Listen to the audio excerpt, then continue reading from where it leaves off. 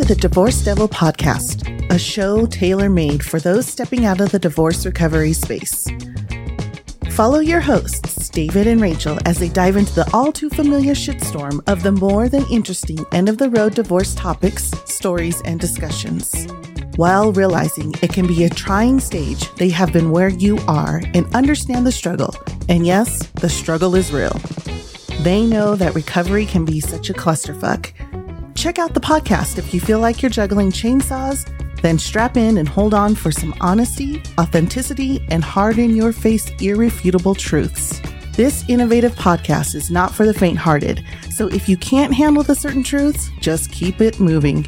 If you can, welcome to the show. Welcome, everybody out there, to Divorce Devil episode 129. This is David by himself. Rachel is still out gallivanting around the country, seeing friends and family, so we miss her. Hopefully she'll be here next time. That's the plan, because she's made me do 3 of these by myself. So I am presently on cold medication, so bear with me. But today we're going to talk about the 3 prisons you need to stay out of during your divorce recovery. Number 1 is caring what others think.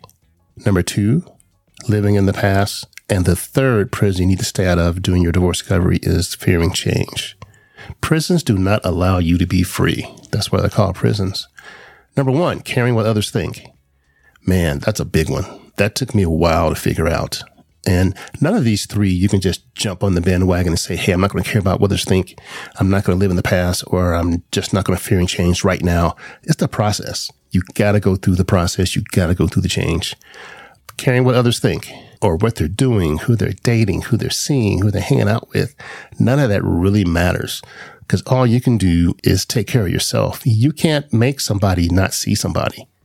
You can't make somebody not date somebody. That's not your job. Take all that energy and put it in yourself. You know, we talk about parking spaces. Taking up a parking space with someone else wondering what they're doing or who they're dating, that's a waste of time. That's a parking space you could use to take care of your kids or take care of your family or take care of yourself instead of wasting time thinking about them. But like I said, it's hard. You have to really, really work at it. Are they paying your bills? Nope, unless you get alimony. Do they matter? Not really. Can you please them totally? Not really. Who cares? I don't care. Keep your parking spaces to a minimum and keep them positive. Definitely. Living in the past. Number 2, the past can continually haunt us, especially if we've made some bad choices in the past. Realize them, accept them, and forgive yourself and keep it moving. If you dwell on the past, you never move forward. And that's another parking space. The parking space is just taken up by something in the past that you can't move forward, and puts a positivity in there, man. I can't stress that enough. Trust me. Number 3, fearing change. That's one of my biggest ones. Change is coming. When you go through divorce, change comes regardless of if you want to come or not. It's a done deal. This is the main one that gets us not moving on with our divorce recovery. The number 1 killer of divorce recovery is fearing change, because it's coming irregardless if you want it to come or not. You know, sometimes we're stuck in a non-healing vortex. Change out those parking spaces for negativity to positivity.